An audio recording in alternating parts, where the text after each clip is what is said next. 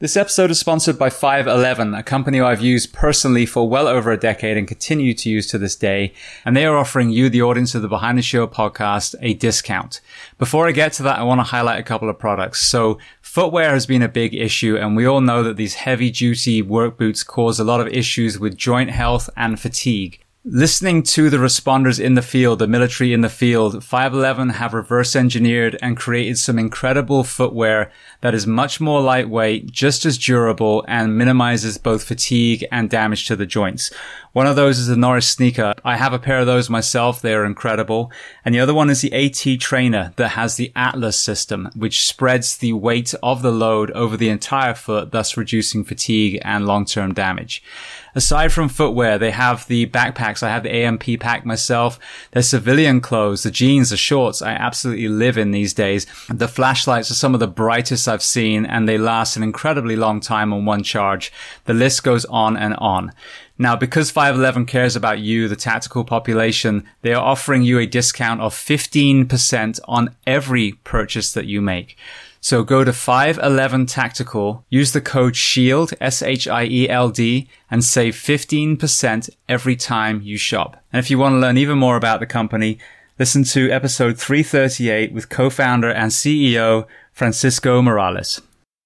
This episode is brought to you by GovX, and as you know, I only have companies on here that I truly use and believe in myself. And GovX is a complete no-brainer.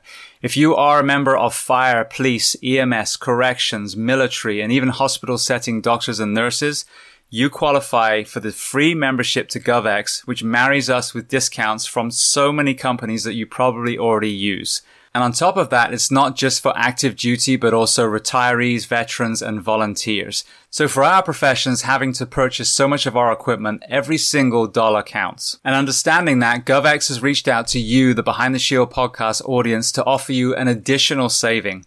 On your first purchase of $50 or more, if you use the code SHIELD, SHIELD, they will give you an additional $15 off your first purchase. And another layer of GovX is GovX Gives Back. Every month they're going to sell a different patch, and the proceeds from that patch goes to a charity that supports either first responders or military. So as I mentioned before, go to govx.com, GOVX.com, register for your free membership, and save every single time you purchase. Welcome to episode 379 of Behind the Shield podcast. As always, my name is James Gearing, and it is my absolute honor to welcome this week Nims Dai.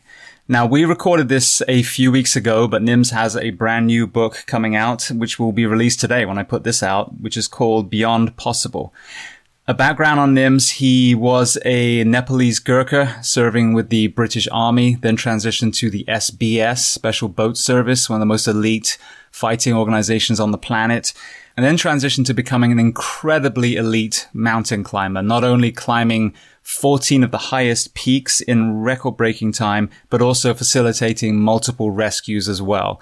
So I can't stress how much depth there is to Nims's story, how much you need to buy his book as well. But I'm so honored that I was one of the first people to get the interview prior to the book coming out. Now, before we get to that interview, as I say every week, please just take a moment, go to whichever app you listen to this on, subscribe to the show, leave feedback, and leave a rating. Each 5-star rating truly elevates this podcast, making it easier for people to find. And this is a free library for you, planet Earth. So all I ask in return is that you help share these incredible men and women's stories so I can get them to everyone else who hasn't heard them yet. So with that being said, I introduce to you Nims Dai. Enjoy.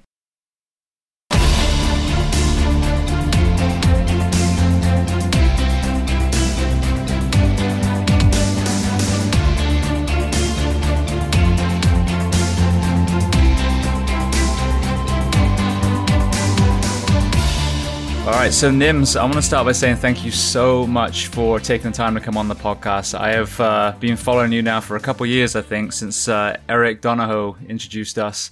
But I think now is the perfect time with the book being ready to be released. Hey, buddy. Yeah, so good to obviously, glad to be having this conversation, and obviously glad to see you a bit earlier on this in Skype as well. James, yeah, it's been quite a while that, obviously Eric has been obviously in Nepal with us and all that. But yeah, great to be connected, Paul. Absolutely. All right. Well, first question, where on planet Earth are we finding you today? Well, right now I'm at my home in Hampshire, and I've just been back here basically for the book launch. So yeah, And that's actually in Nepal? no, it's in Hampshire in England, buddy. It's Oh, down near the doorstep. I wish I was in Nepal, okay. but I got to be here for obviously various interviews and stuff for obviously the book. Beyond Possible, and to be fair, mate, and I'm really excited and all that. So yeah, it's all good thing, I suppose. Beautiful. Well, yeah, the publisher was kind enough to send me a copy, and we're definitely going to talk about that. But it was a great read, just to let you know ahead of time. So I want to start chronologically. So where were you born, and then tell me about your family dynamic, what your parents did, and how many siblings. Okay, so I was born in western part of Nepal in a very remote area. We had a really humble upbringing in my family.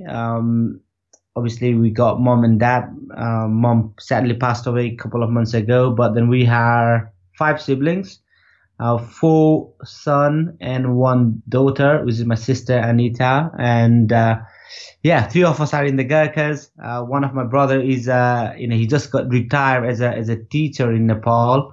So yeah, that's us. Oh, I'm sorry to hear about your mother for a start. Hey, thank you. It's okay. So, and then from what I understand, so there's an age gap between you and your older brothers, is that right? Yeah, massively. So, as I just said earlier, we're very poor at the start. My mom and dad, they eloped to get married, which was at that point, in Nepal was quite a big crime. So they had nothing, obviously they used to work in others' farm and eventually, obviously, my brothers were born. And once they got into the Gurkhas, so obviously they sent me and my sister Anita to better school. We moved to Chitwan, which is the most flat and warm part of the country. But yeah, the age gap between me and my, elder brother is 18 and a half year old. So that's why, they could, send us to, good school and all that once they join the Gurkhas, if that, makes sense. No, absolutely. So, for people listening, obviously being British, I'm a little bit more a little more aware of the Gurkhas, but tell me about the history of the Gurkhas, how they came about with their interaction with the British armies. I think it's a pretty fascinating story. Yeah, so somewhere around 205 years ago, when, the British Empire was in India trying to take over the world, they, of course, Nepal being a neighboring country, they tried to take over Nepal.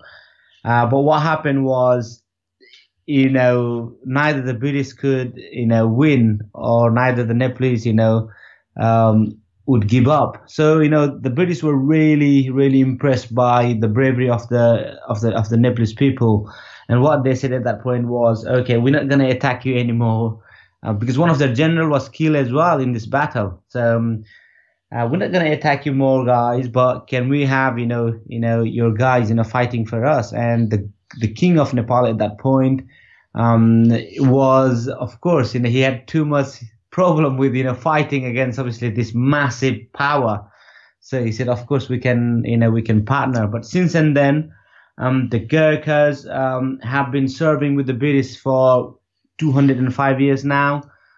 We have been, with them throughout this whole journey, Second World War and all the Iraq, Afghanistan, Libya and all that kind of stuff.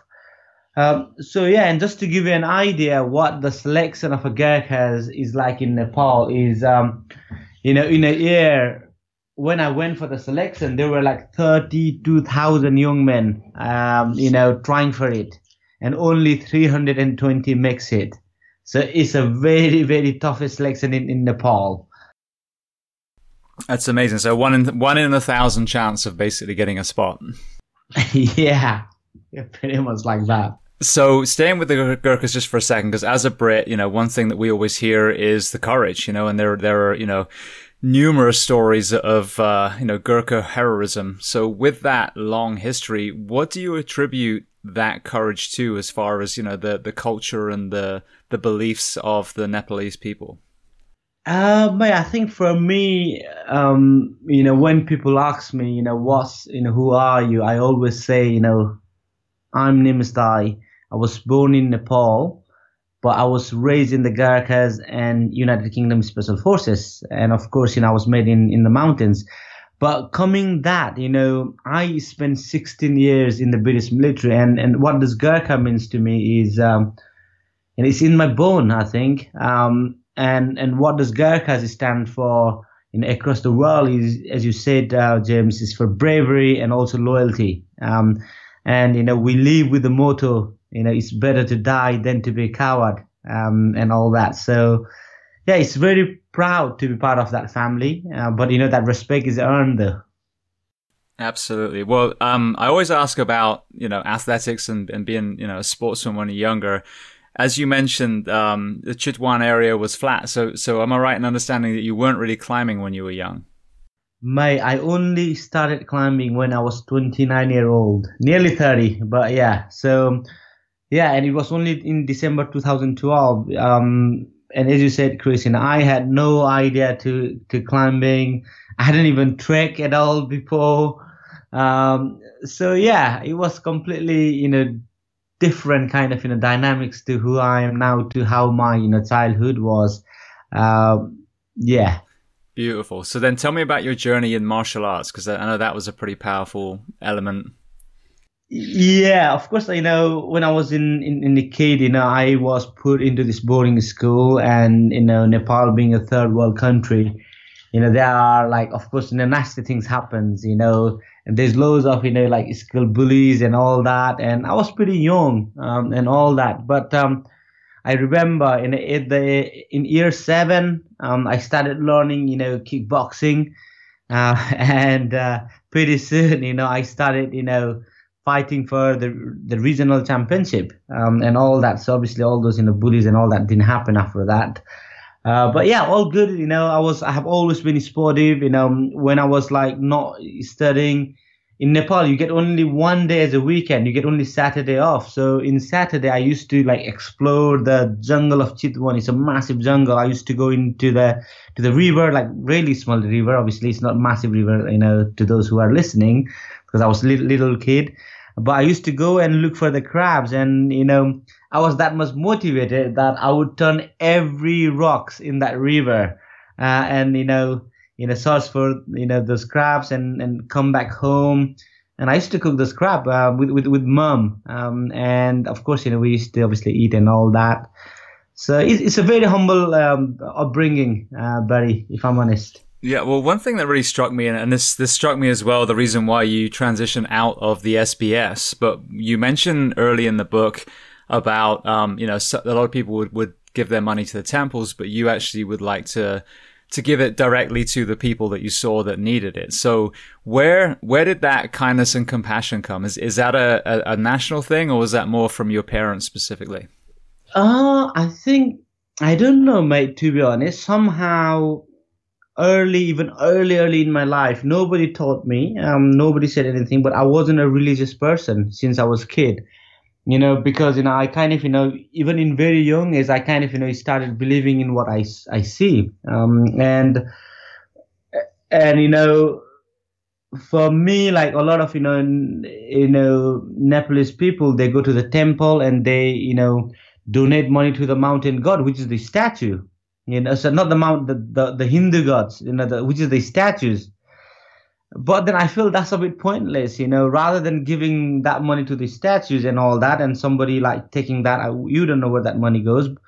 And I think it would make an absolute sense if you donate that money to the needy people, if there's an orphan, and if there's someone, or disabled people, or if there's someone who's really poor. And I still remember, I didn't have much in my wallet, to be honest, because we're still like that. But then I saw this guy who was really, he was poorer than us. And I asked him, does he have kids? And he said yes. And I just emptied my wallet and I just said, yeah, go. And, in Nepal, you don't really, have enough money to buy good food. So I said, here's your money. Don't spend that on alcohol. Make sure, that's been, dished out to the family. So I have always been like that somehow. Yeah. Beautiful. I mean, obviously that comes out again later in the story. So just to kind of recap, so your older brothers went in the Gurkhas, that allowed you to have the education that you had. So tell me about your journey then into the Gurkhas. Yeah, so I was obviously in this in a boarding school, in a hostel. It really strict regime, and yeah, you are not allowed to get out of the compound and all that. But what I used to do is I used to wake up about like 2 o'clock in the morning, and I used to go for a run. Sometimes 20K, 30K, and I used to be back just before like 6 a.m. in the morning when everybody's awake. I used to pretend I'm still sleeping. No one would know that I have been up out running with putting some like metal rods in my socks as well, trying to make a bit hard for training, because we didn't have any weights or anything. So I just sew metal rods bar into my socks, and I was doing that kind of in training.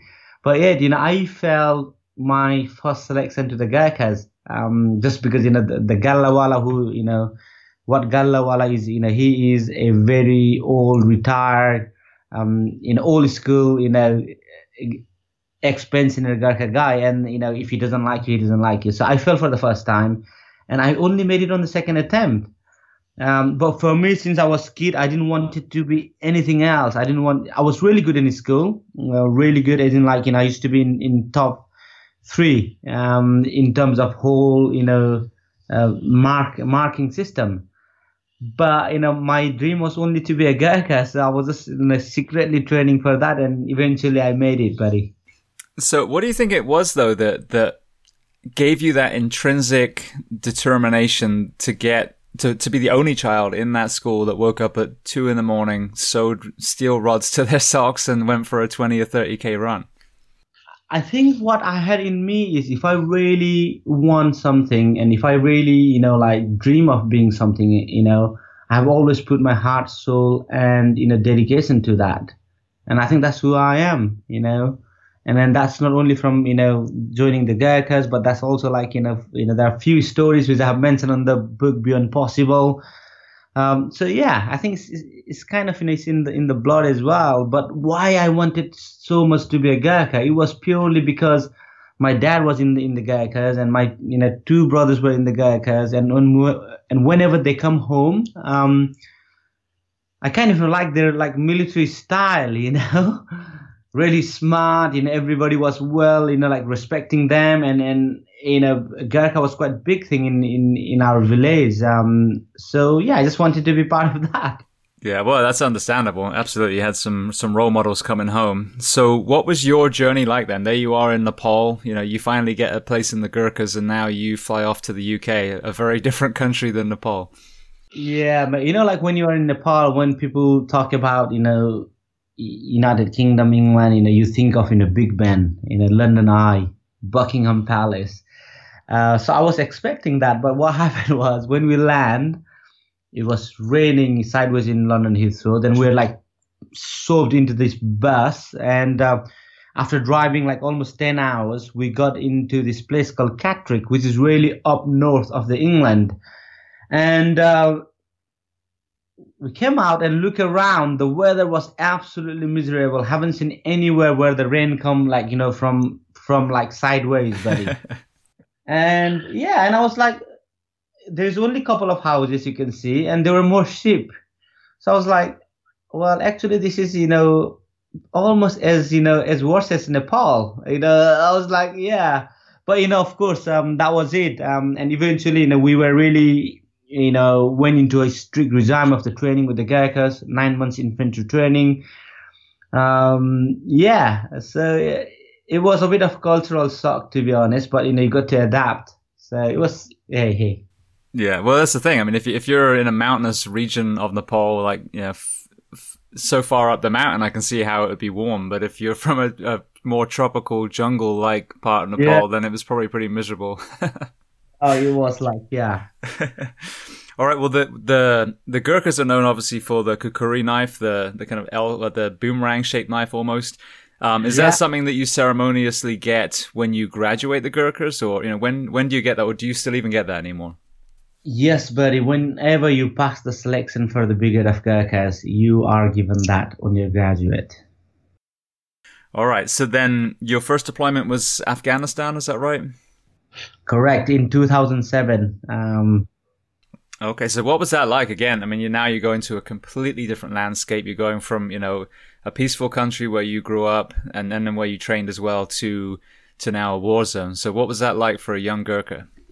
For me, like everything, like for me was, for the reputations and I will just tell you one story that I have briefly covered on the book. For example, we were working with the Marines, Royal Marines, 40 commandos in Herrick 7, and one of my job as an engineer commander was to clear this compound so that when we say clear this compound, we means the compound is free from IED bombs or any detonating device.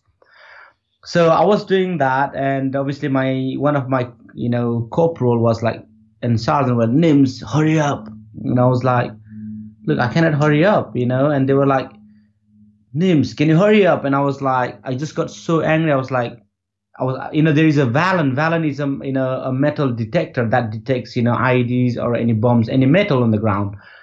So I just like threw that away, and I was like, listen, if you think that I'm scared of like doing this, and if you think I'm doing it so slowly and methodologically because you think I'm scared, then there you go. I can just walk around without this Valen and all that. But the reason why I'm doing this job, 100% or methodologically is because if I miss something here, and those like, the Marine Infantry unit comes in, and if something detonates or if IED goes off, then, we, because of my carelessness or our team carelessness, the whole reputation of the Gurkha is going to get jeopardized. So listen up. And of course, after that, they all listen. But yeah, it was really humbling experience. I worked with the commandos, and before that, I wanted to join SAS after this tour. But after working with the Royal Marines, I kind of preferred their ethos, and I decided to go to SBS.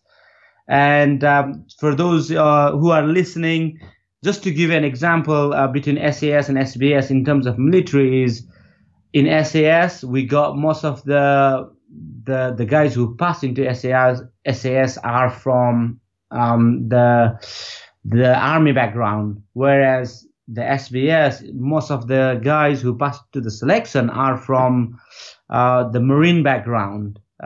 So that's kind of a bit of short. I think we're going to probably cover a bit more into that later on. But yeah, they both are Tier 1 UKSF. Yeah. Absolutely, yeah. And I definitely want to explore that because obviously SBS is more of a marine background and Nepal is not known for its oceans. So we'll explore that in a moment. One thing I always ask every member of the military, I ask, Jay and Stas and everyone else that's come on, with most of us being civilians, most of us, even if you're in the military, if you weren't deployed specifically into a combat zone, there's these polarizing kind of views that we get fed through television, whatever it is, either the very pro-war or the very anti-war. And to me, as the more members of the military that come on, the more I realize that there are two things that you actually see as, as a soldier, as a sailor, whatever, whoever the person is. One is that it seems to be this common denominator that wherever the war zone is, amongst all that fighting are men, fathers and mothers and children that are just trying to get on with their life. But the other thing is usually they witness some sort of, atrocity that then reinforces the fact that they are doing some good when they're over there. So did you have any kind of moments when you first deployed where you saw some of the horrific stuff that was going on by some of the extremists over there? Oh yeah, massively, James. And of course, we went on this war for, reasons. And yes, a lot of people could have a different opinion on that, but I have been on the ground and I have seen some horrible stuff that we try to obviously, stop, prevent from, or stopping that act, which is against the humanity. And specifically once you get into the Gurkhas and special forces, we always, make sure that, who we go into, our our target or everything is identified, and there is a solid, legitimate, bomb-proof evidence, and that's when we go. So there's no doubt about what I have done and all, and yeah, it's for the better world, which I believe in. But we are people, everybody has got different opinions and all that, but unless you are in that shoes and unless you have been there, I don't think you can really comment. But hey. Yeah, no, exactly. And I think it's an important point to underline is, when I hear these stories, yes, you are representing the UK or the US or Australia or wherever, the person's from. But ultimately, when you're on the ground, you're protecting the Afghani people or the Iraqi people. And I think that's a message that a lot of people lose. Yeah, massively, mate. And then, like there are situations where, like young kids been brought into to be trained to be a terrorist. And that's like completely wrong, where, like a certain, terrorists are, those people, training, young kids, putting bombs on them and all that. I think, but I don't really want to go in details about that, Betty, if that's okay. I really wanted to talk about, what my past is, what I have done last year, because I cannot talk so much about the special forces stuff because I have. Yeah, no, absolutely. No, it's just an interesting perspective, I think, from the people that were on the ground, But that's just one little thing I just want to touch on and move on now. So, so your journey into SBS then. So there you are again from Nepal. Like I said, not really exposed to a lot of aquatic activities. So tell me about the journey in through there.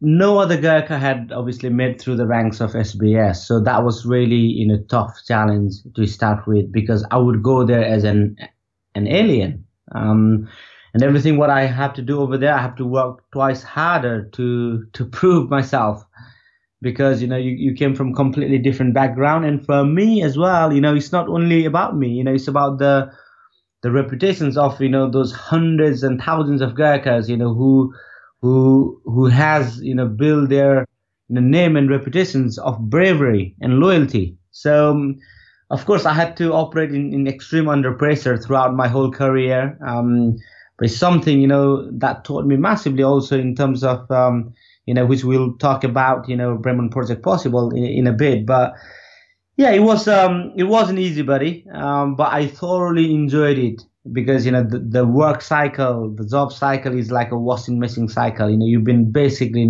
thrown around everywhere across the world, and one thing that you cannot do is you cannot fuck up. So yeah, that's the level of Well, and then something you touched on before with with the sweeping for IED story, and there's something that seems to pan over and over again is the attention to detail. And whether it's my profession, the fire service, or law enforcement, or whatever it is.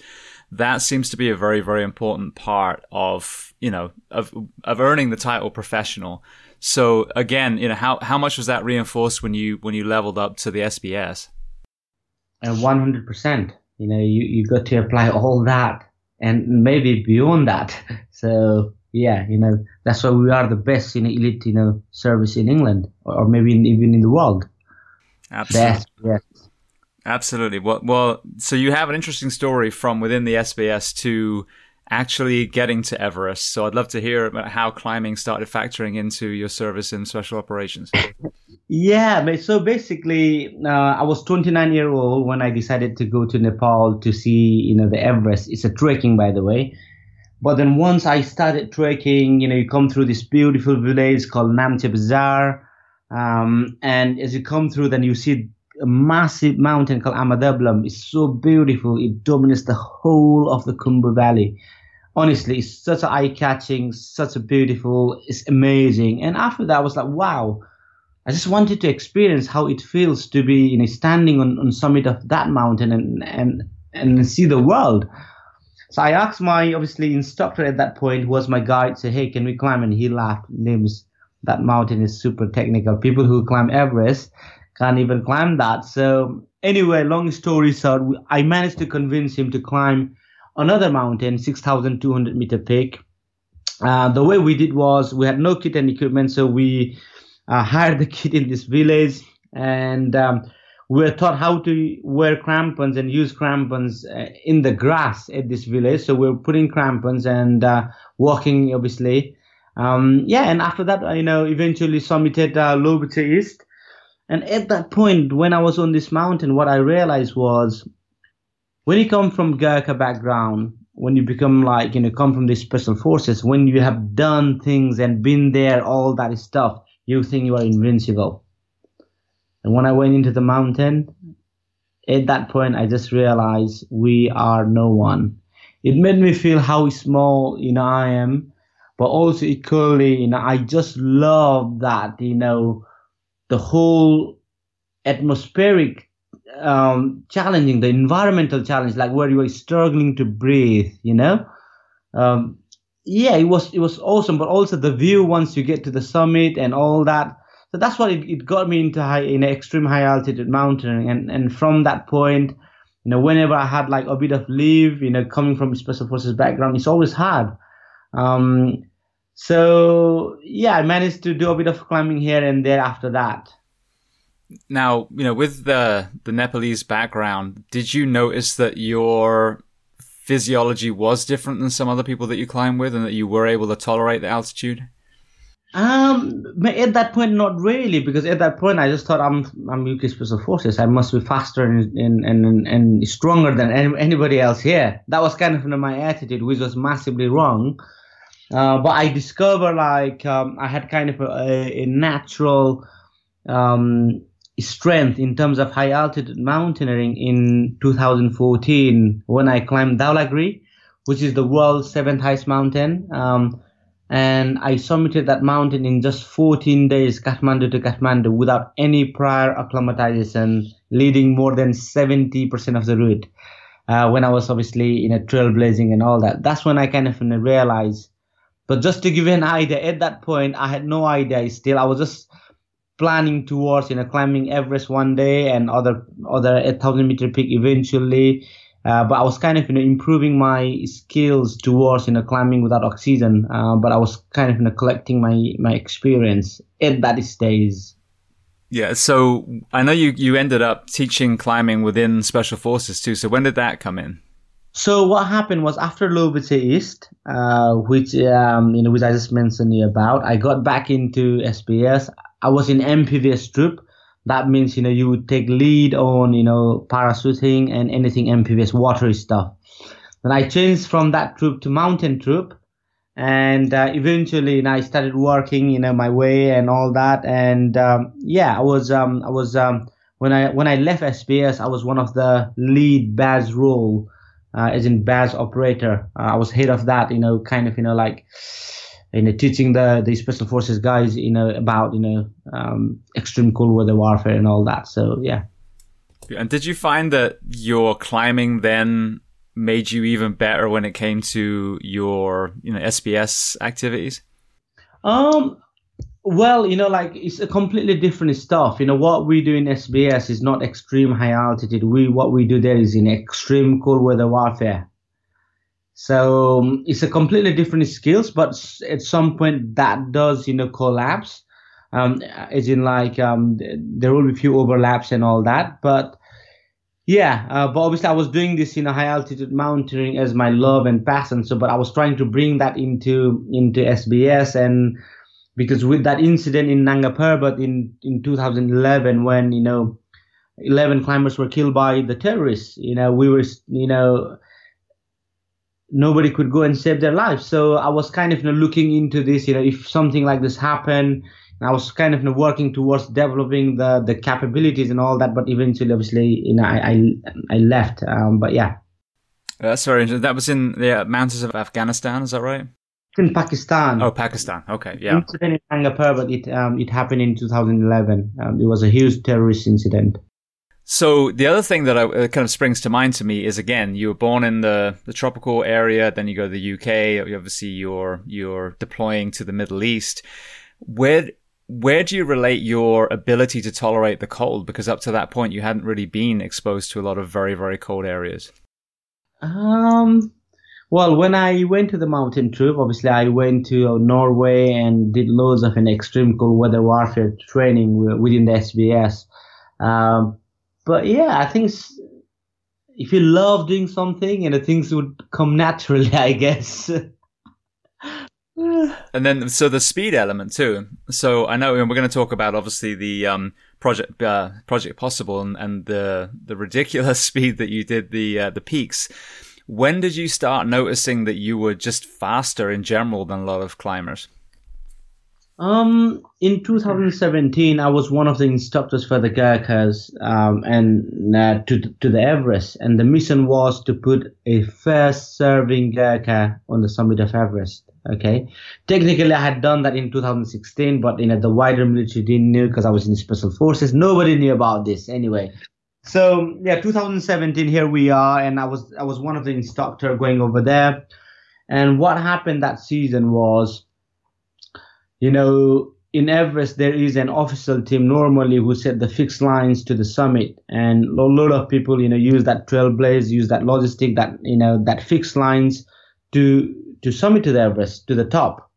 So that season, that didn't happen. And what it meant for me as an instructor and as a Gurkha and as a UK Special Forces operator was, one, as a Gurkha, whenever, in another chance, this will be our, if we fail on that one, it will be another third attempt that we will get another chance to go and climb Everest, So that was no. And also, coming from the Gurkha background, everybody think, Everest is in your back garden, but it's not. But there was a huge reputational risk as well.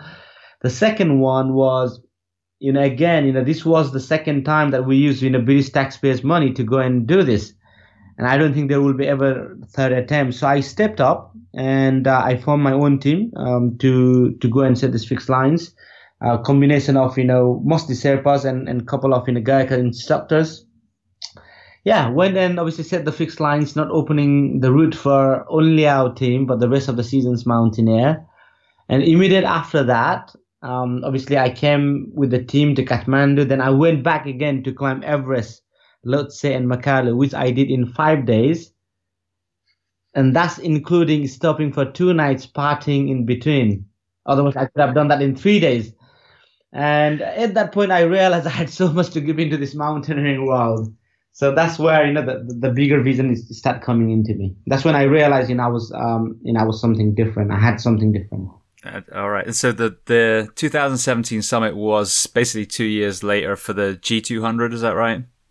Yeah, 2017 summit was only 2 years later after I did my Project Possible. Right, yeah. Okay. Because the 2015, was that when they had the earthquake on Everest? 15 was, so the first time we attempted was 2015. The big earthquake came. Nobody's, obviously made it to the top as the expedition were all cancelled. 2017 was the second time that, we were back again. Right. So going back to just the SBS, one thing I missed, I think is very important, was, you detailed this in the book, that you actually were shot in the face. So, how were you able to kind of overcome that injury and push forward? So I think we should leave that for the readers to find in the book Beyond Possible. Shall we? Beautiful. Yes, let's do that. I haven't got this chronologically down. So when was the first time you made a rescue on the mountain? It was in 2016 when I went to this, super secret trip to, Everest. And this was the trip that I made a really last minute decision between the tour, operational tour between, Threater to Threater. So no one knew, not even my family, other than, my wife. I went to Nepal, decided to climb Everest solo. And on the way down, I rescued this female climber who was, left behind to die by, of course, her team and guides. So I brought her down. And at that point, I was climbing. I take oxygen from Camphor, but I was developing my skills to climb without it. But what happened from that point was I managed to rescue her from balcony, which is 8,450 meters. I did 500 meter worth of rescue at the desert in just 90 minutes. That's super quick. Just to give you an example, it took 2 days for a team of 5 rescue members to get her down to Camp 2. So from that point, obviously, I decided to climb big mountains with oxygen after Camp 4 or high camp. But yeah, it was only in 2016, and I rescued her, got back into Kathmandu, then to England, and within like literally a week of summiting Everest secretly, I was in Afghanistan kicking door. Nobody knew about it. So yeah. Well, how does that look like? What does that look like when it's normally so slow, and that her team had basically left her? What were you doing differently that allowed you to make that rescue so rapidly? I'm Nimstai, and no, what I have is like being brutally honest. I have this massive physical stamina. My mindset is different. I operate differently at the death zone. That's like my playground. And coming back from Gurkhas and Special Forces background, I have never left anyone behind in the operations or in the battle. I'm not gonna leave someone over there when it's in my in my zone. So I had to rescue. So yeah. Beautiful. All right. Well, then I know that you decided to make a transition out of SBS for a very kind of altruistic reason. So tell me about your journey to making the decision to transition out of the military. Okay.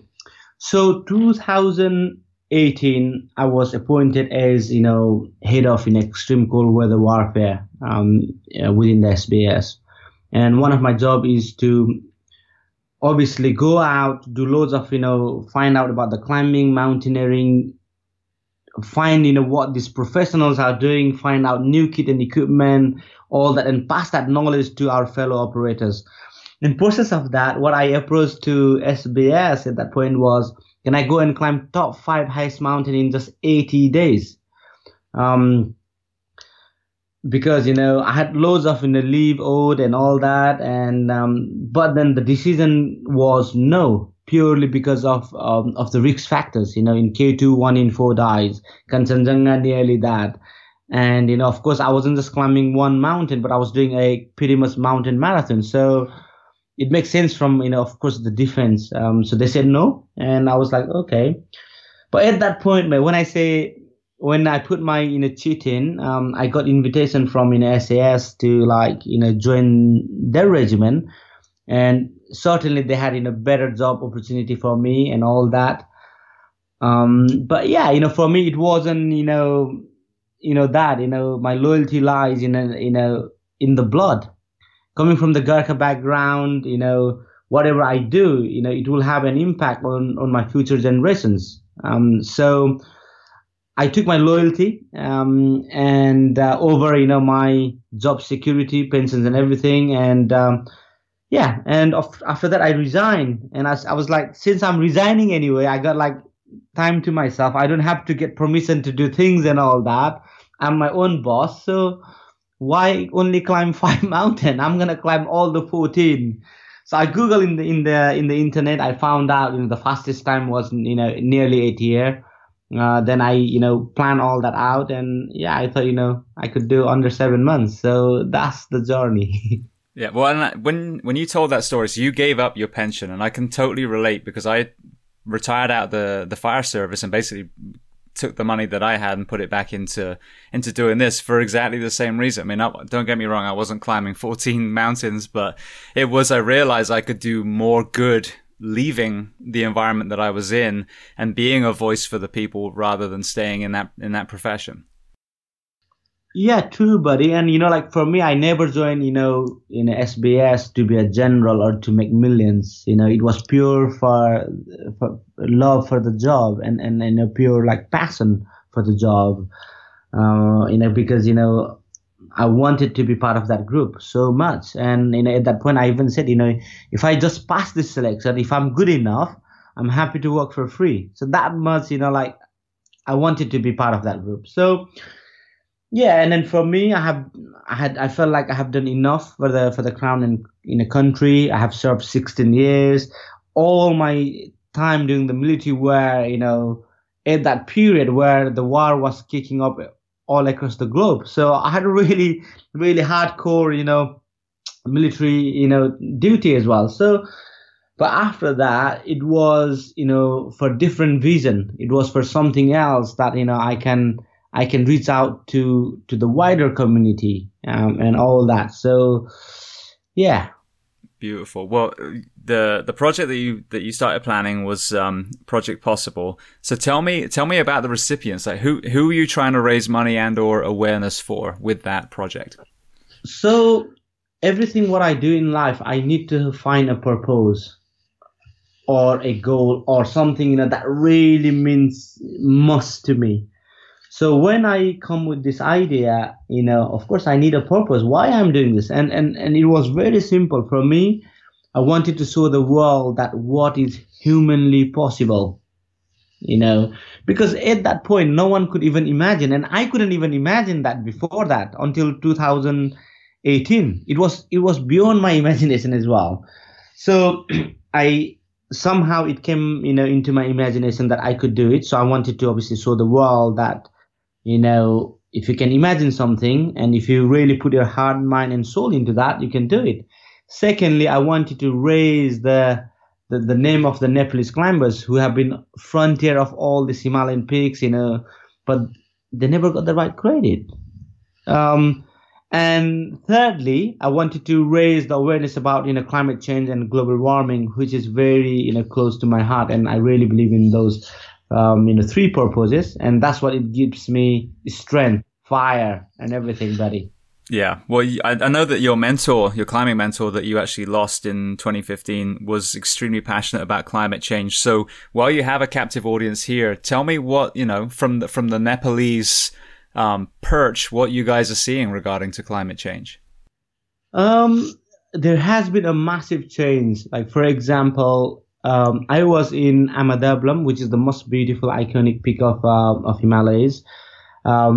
My first climb when I went there at Camp 1, we could just, grab the snow, melt it, drink water, cook food and all that.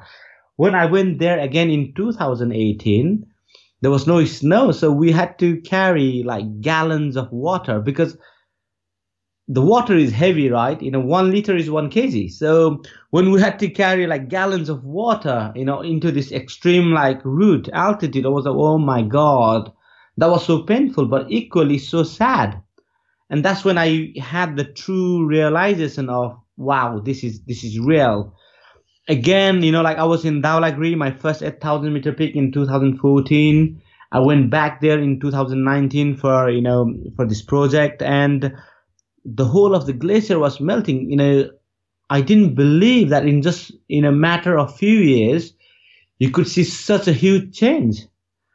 And if you now forget those what I have seen, and just like if you look into the scientific figures and all that, if you look the Khumbu Valley, if we lose the glacier of like Khumbu Icefall and all that, it's gonna have an effect on millions of life.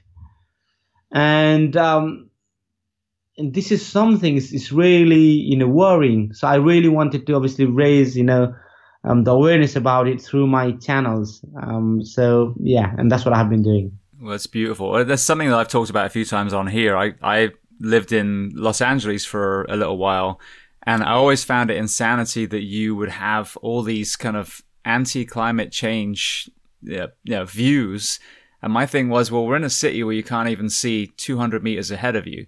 So rather than even worry about, the climate change element, why don't we just work on what we can see, which is the product of emissions. You see the smokestacks all over the country that are spewing out toxic gases.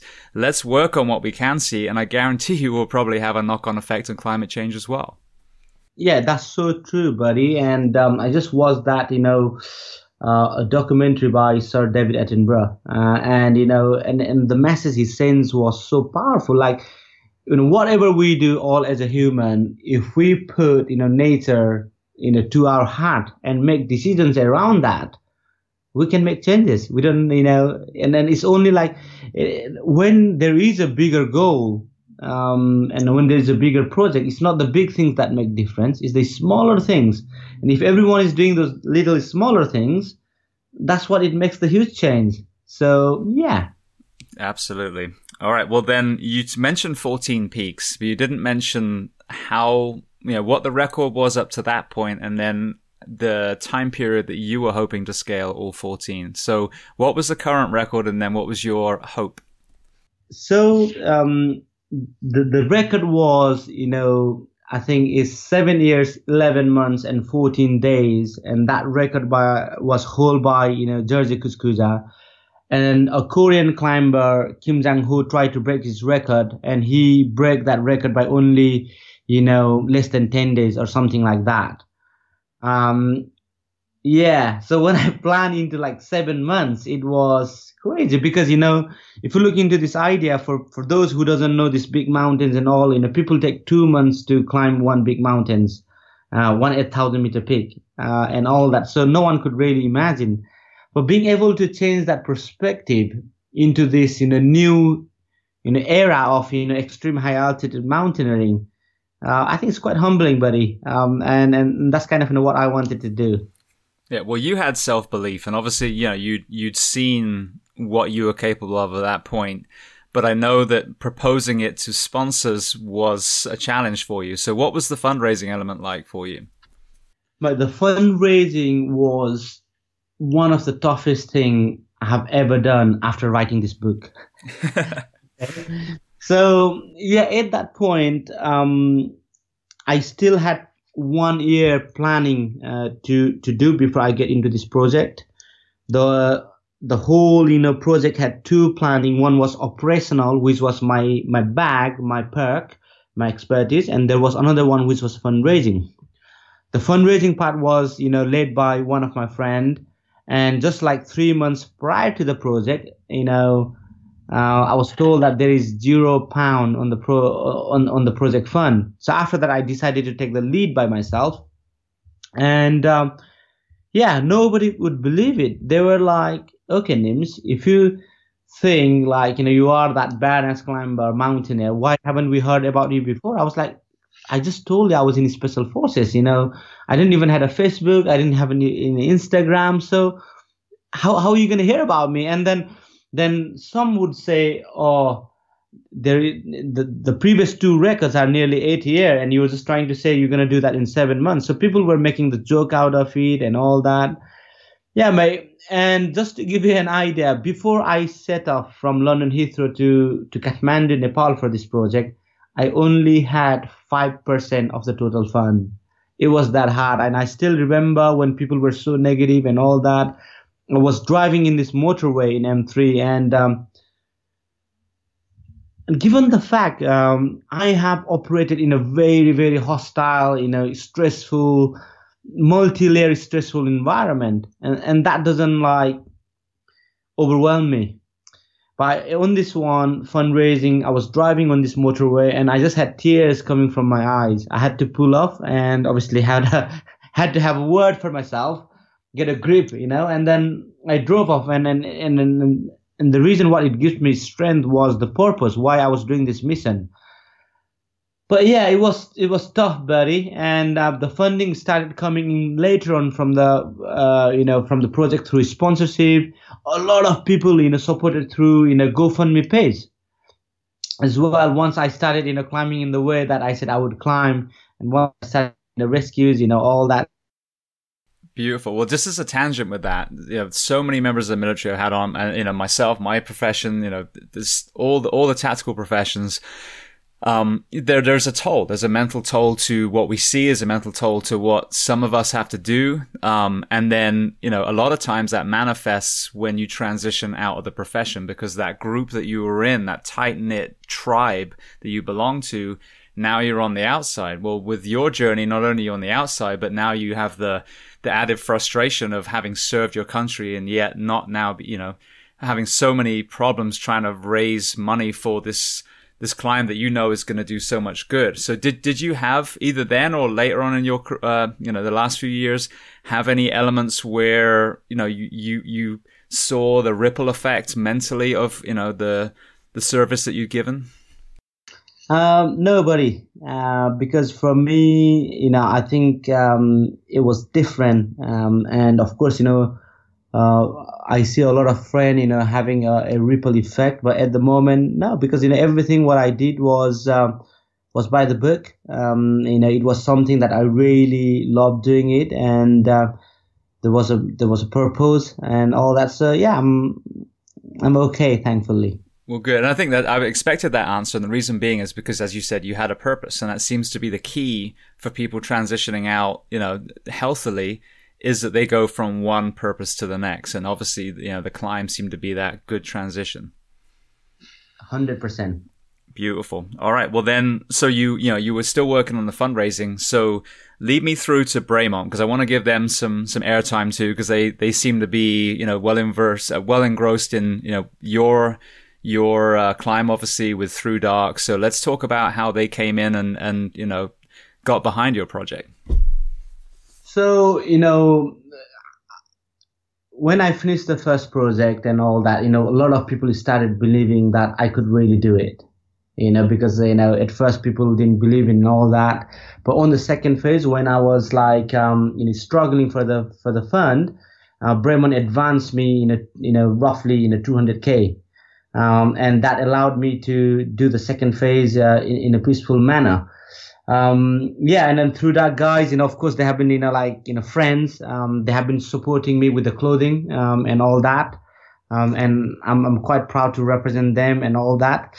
But yeah, they were like great sponsors, like Anne Middleton, who supported this project, give me, sponsorship. And he didn't even ask for anything, not even like one social media post and all that. So there were some really great supporters out there, like Selexo, Osprey Europe. I had like tons of, the sponsors, because, nobody could, fund the whole project. So, and I must not forget my, half of the project fund came from the crowdfunding. Actually, people giving, £5, £10, and a lot of people were giving that as well. So that's why I keep saying it was a people's project. Beautiful. Well, then back to the climbs then. So kind of walk me through that, and then where you not only did it in a certain time, but also that was including other rescues that you made. Yeah, for me, of course, that was the mission. The mission was there, but, before mission, of course, there is a humanity, and there is a culture, and there is a true spirit of who really I am. And for me, I couldn't really walk away with not rescuing people or walking past the needy people. So I did, the first rescue was on Annapurna, where I was about to go to climb Dhaulagiri, my second mountain, to tick off. But then I abandoned that, Dhaulagiri, to go and, rescue Dr. Chin. The side effect was massive because, my team in Dhaulagiri, because they have been waiting, for a while, they thought I was never going to come. So they almost like, closed the camp and left. But yeah, and the story goes on. Like for example, Kanchenjunga, I hadn't slept for like 6 days. Normally people, go to the summit from, sleeping at Camp 1, Camp 2, Camp 3 and all that. But I didn't have that luxury. So I was just racing from base camp to the summit of this, massive mountain, world third highest mountain, Kanchenjunga. And at that as well, I had to give, me and my team, Migma, David, myself and Gesman, we rescued 4 climbers, and we had to give oxygen at 8,450 meters. And a lot of people say, oh yeah, you climb with oxygen and all that, but this is the main reason why I do it. I get my oxygen to save the life of these people. And if you look into the science, physics beyond that, coming off oxygen at 8,450 meters and doing a rescue, which is like equally dragging a car at the sea level, is hardcore than any mountains you climb without oxygen and all that. So yeah, but the whole thing about this rescue is about, not letting your core value and principle go in a very tough, challenging conditions. But also you got to know your abilities as well. You don't want to be, one of those stupid, person who doesn't know your ability, try to rescue somebody else, and then you become other casualty.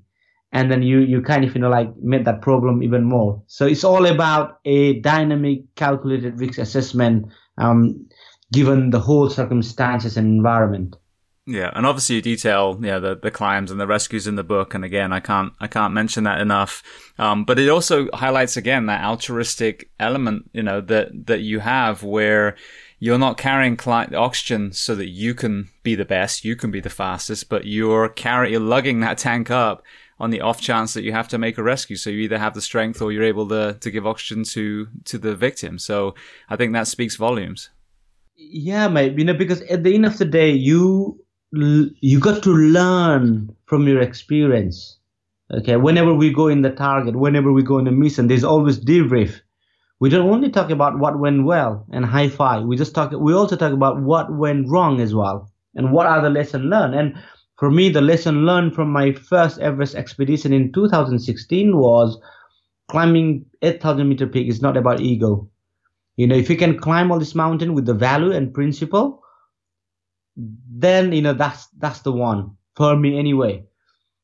So I learned something from that expedition, and I carried that with me to this point and all that. It's all about learning from the experience and making what it fits with you as a human, as an individual as well. And I'm not there to please the world and all that. Nobody can do that, because we all are human, we all are different. But as long as you have purpose, you learn from your mistakes, you learn from your experience, you always will be successful in what you do, because you are always learning and adapting.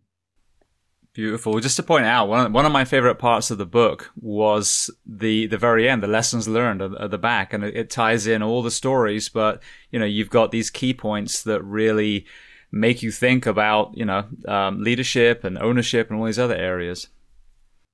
Yeah, 100%. Like the whole thing with the book, as I said, is like even covering the leadership. In my team members, I normally, when people go to the big mountains and all, they will have somebody else who has summited that mountain, because he can show you the route. There's there's danger, because once you summited, you kind of know the route. But I didn't take that approach. I put my guys, because they were rotating, between summit to the summit. So I put these guys into the mountain that they haven't climbed before. So they also have the objective as well. So when you put, the interests of your team members, into your heart as well, and that gives such a powerful gesture. The whole leadership style is a completely different, and all that. And I think that's also one of the reasons why, the whole, project was successful. Yeah. Well, speaking of the Nepalese people, so here we are now recording this in, 2020. What has been the impact of COVID on, the climbing, environment, and therefore the economic side for the Nepalese? Good question. A lot of people in Nepal, the climbing community, they massively rely on Everest expedition. That's what the biggest expedition. That's where they make money. All the guides and of course, the whole family depend on that, expeditions and all that. But with COVID, all the Himalayan expeditions were canceled this year. So it was really tough time, and I did what I could do to help them. I kind of had that GoFundMe page, and we were like just buying food for the people. A lot of people have donated on that one. Thank you so much to those who have donated and all that. It's a really tough time. It's a tough time for everybody else. I know we all have our own problems and all that, but just in relation to the climbing community, thank you so much to everyone who had supported. Brilliant. All right. Well, then, lead me through then what made you decide to write a book, and then what that process was like. I just finished a book myself, so I can relate. But what was your experience? Why I wanted to write the book? This was one of the strength that I had when I was almost dying on the 8,000 meter peak, when I was running out of my energy and all. I wanted to tell the story by myself. I wanted to do the justice to the story. I didn't want, somebody else writing my story on the guess, on like assumption or in the imagination. Because what I have written in this book is a statement. No one can argue with this. Everything what I have written is backed up by either video evidence or anything. And everything hasn't been even like, when people do something, people make it bigger. and honestly, believe me, I've tried to play down as much as I can, and everything is like there. But to be able to tell this story from my own perspective, you know, it was really, really humbling experience. But to be honest, buddy, the writing book is hardcore. It is so hard. I have read this book now 9 times, and I must say I'm very excited now because I have put so much work. And as you know, I give 100% in everything that I do in my life, and that's what I have done with the book. And this book is not about, mountain. It's about relating, yourself about climbing your own mountains and how you could achieve, your own new possible in relation to how I cope with the problem, how I mitigate with them, what my thought process are, and all that. So I hope it will be, people's book as well. No, well, like I said, I thought it was fantastic. And there's many times now in conversations on here, I've spoken to people who have redefined something in life, and then once they do, then behind them is a bunch of people that then start to kind of match the same thing. But it's that first pioneer, that first person that shows other people that something is possible. And I think that's what I got from this is, again, like you said, definitely the kindness, compassion element, which I think is beautiful, but also that belief, that self-belief. Like, I don't care what anyone says. I fucking know that I can do this. So I'm just going to show you. Yeah. Thank you, buddy. And that's what exactly it is. And that's what exactly, the Beyond Possible is about, finding your own mission. If you believe in that, give your heart, mind, and soul into it and just go for it. And you'll be successful. You will make the impossible possible. Now, what was it like for you once you'd written it? Were you able to kind of breathe a sigh of relief now you were able to kind of offload that story? I have, but obviously, I'm not that kind of a person who can just go on a beach holiday and relax. I can't do that. So I have been on a mission, I have been learning how to spit fly. I have been full on, buddy. I'm planning on, like the next future project and all that. So it's full on mission. Because I'm quite new to this mountaineering world, to be honest. I just became a professional climber only a year ago. Before that, my profession was Tier 1 UK Special Forces. So I got a lot to do, I think. Yeah, absolutely. Well, so are there any big plans? Is there a next adventure that you're hoping to share? I cannot really say that now, but it is something massive, equally big. And yeah, stay tuned. I don't doubt it for a moment.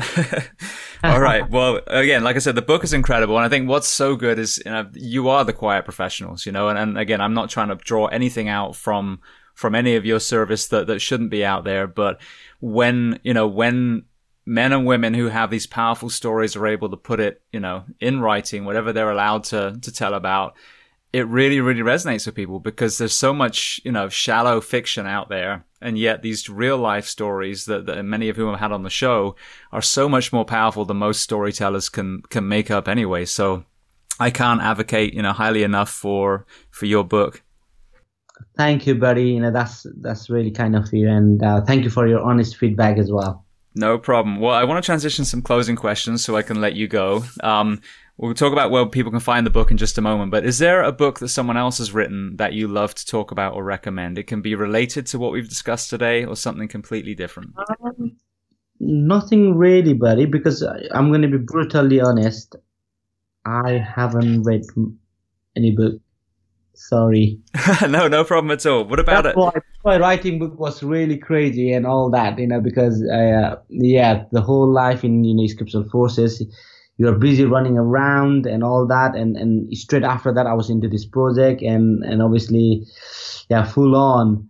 But I can definitely tell you, who have been my inspiration, from, what I have been, seeing and all that is, definitely Muhammad Ali and, Usain Bolt.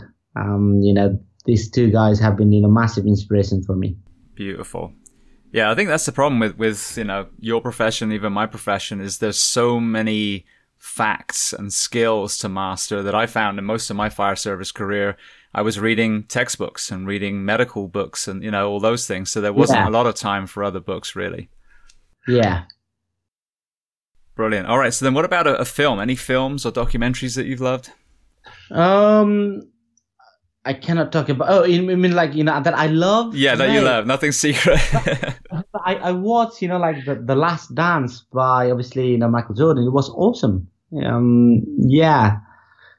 And then you mentioned David Attenborough's documentary as well. Yeah, I did watch that as well a couple of days ago. That's like amazing. Yeah. Beautiful. My sister works for the BBC and she edits, so I'm hoping this is the absolute pipe dream. But I'd love to get him on one day. That would be incredible. Wow. We shall see. That would be awesome. All right. So the next question, is there a person that you recommend to come on this podcast as a guest to speak to the first responders, military, and associated professions of the world? As in like, who I recommend to come on the next podcast? Is that your question? Yeah, just as an interview. Then it can be, again, anyone. Doesn't have to be specifically what we've discussed today. Anyone on planet Earth that you think would be a good person for us to listen to. Did you speak with Jay Morton? Yes. So Staz and Jay were both on a little while ago. You took their clothing through dark up the mountain, didn't you? Okay, yeah, and basically, like if you can, bring Anne Middleton. He has such a positive mindset and all that. So yeah, get him. Brilliant. I shall. Thank you so much. All right. So then the last question before we make sure everyone knows where to find the book and where to find you. What do you do to decompress?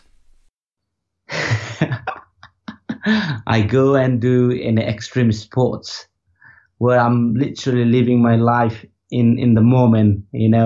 If I mess up, if I fuck up, I die. And that's what I do to decompress. Beautiful. Which sport specifically? Anything, mate. There's so many things, climbing big mountains or climbing in extreme, great mountains, as in like grading, or even speed flying. Yeah, all that kind of stuff. Beautiful. Love it. Yeah, it's hard not to be in the moment when you almost die. All right. So then the very last question then. So where can people find the book first? So basically, if you are following on my Instagram at Nimstai, there's a link. You can just find it from there, or you can find that from Waterstones, Amazon. Yeah, but the easiest thing for now, if you're listening, is just type Nimstai on Instagram or Facebook. There's a link on the bio, and I hope you will enjoy reading it. Absolutely. Well, Nims, I want to say thank you so much. It's been a great conversation. I really enjoyed it, and I really appreciate you taking the time to come on the podcast today. Mate, thank you so much to you as well, for having me.